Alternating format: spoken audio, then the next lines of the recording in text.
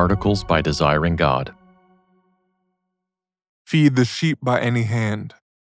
Fighting Envy in Pastoral Ministry. Written and read by Greg Morse. I often need to check myself as to whether I am placing the emphasis on the Lord's ministry through me or the Lord's ministry through me. I suspect most pastors and leaders know what I mean. The weed grows quietly. How are my articles doing? How is my small group maturing? How is my book selling, my podcast rating? Are my Sunday morning prayers especially encouraging? Is my preaching, my marriage counseling, my evangelistic effort particularly effective? I'm not talking about the holy ambition proper to a minister who loves souls in the glory of Christ. I'm talking about a self-congratulatory spirit that pats oneself on the back and thinks better of the work simply because it is his.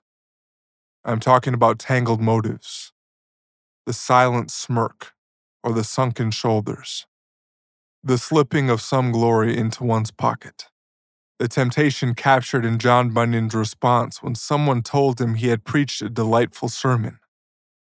"You are too late. The devil told me that before I left the pulpit." The success of others, even close friends, can reveal the drift. The warm sensation that washes over when they excel in the area where your strengths also lie.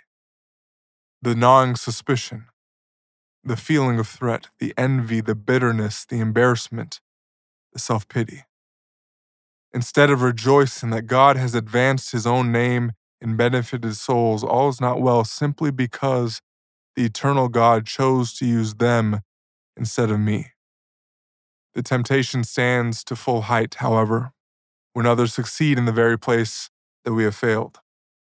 Someone else takes the people higher than we could climb, leads them farther than we could walk. We, like Saul, have conquered our thousands, yet the people sing of another who has conquered his 10,000s. We are the lesser light. The comparison drove Saul mad. He hurled a spear at David to kill him. What is our response? We might pray, however much ministry still lies ahead of us, that we have the shepherd's heart that Moses did in his final days. Looking at the promise.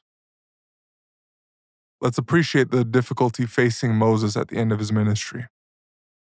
After Moses had refused to be called the son of Pharaoh's daughter, after he had chosen rather to be mistreated with the people of God than to enjoy the fleeting pleasures of sin, after bringing Egypt to its knees, leading Israel through the Red Sea, climbing Mount Sinai and wandering for decades in the wilderness, his journey ends overlooking, but not overstepping, the boundary to the Promised Land.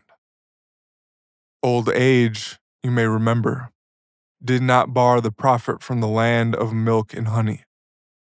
Moses was 120 years old when he died. His eye was undimmed and his vigor unabated. Deuteronomy 34:7. The Delilah of old age did not cut the lock of his strength. God did. God kept Moses from the Promised Land because of sin. Frustrated with the people, who were yet again complaining and grumbling, Moses struck with his staff the water-giving rock, a type of Christ.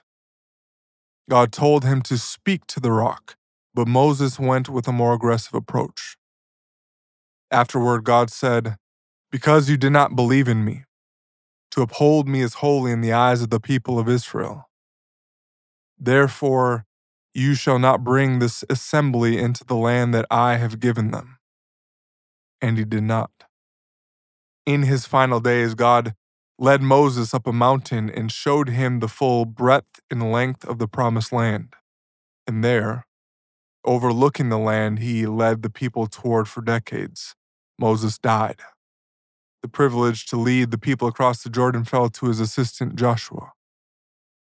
God himself buried his servant on that mountain, on the wrong side of the Jordan.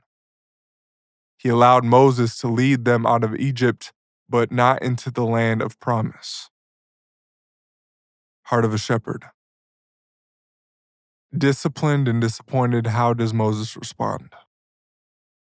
After the Lord calls him to go up the mountain and reminds him why he won't enter, Moses, the meekest man on earth, answers, "Let the Lord, the God of the spirits of all flesh, appoint a man over the congregation who shall go out before them and come in before them, who shall lead them out and bring them in, that the congregation of the Lord may not be as a sheep that have no shepherd." Here's the heart of a faithful shepherd.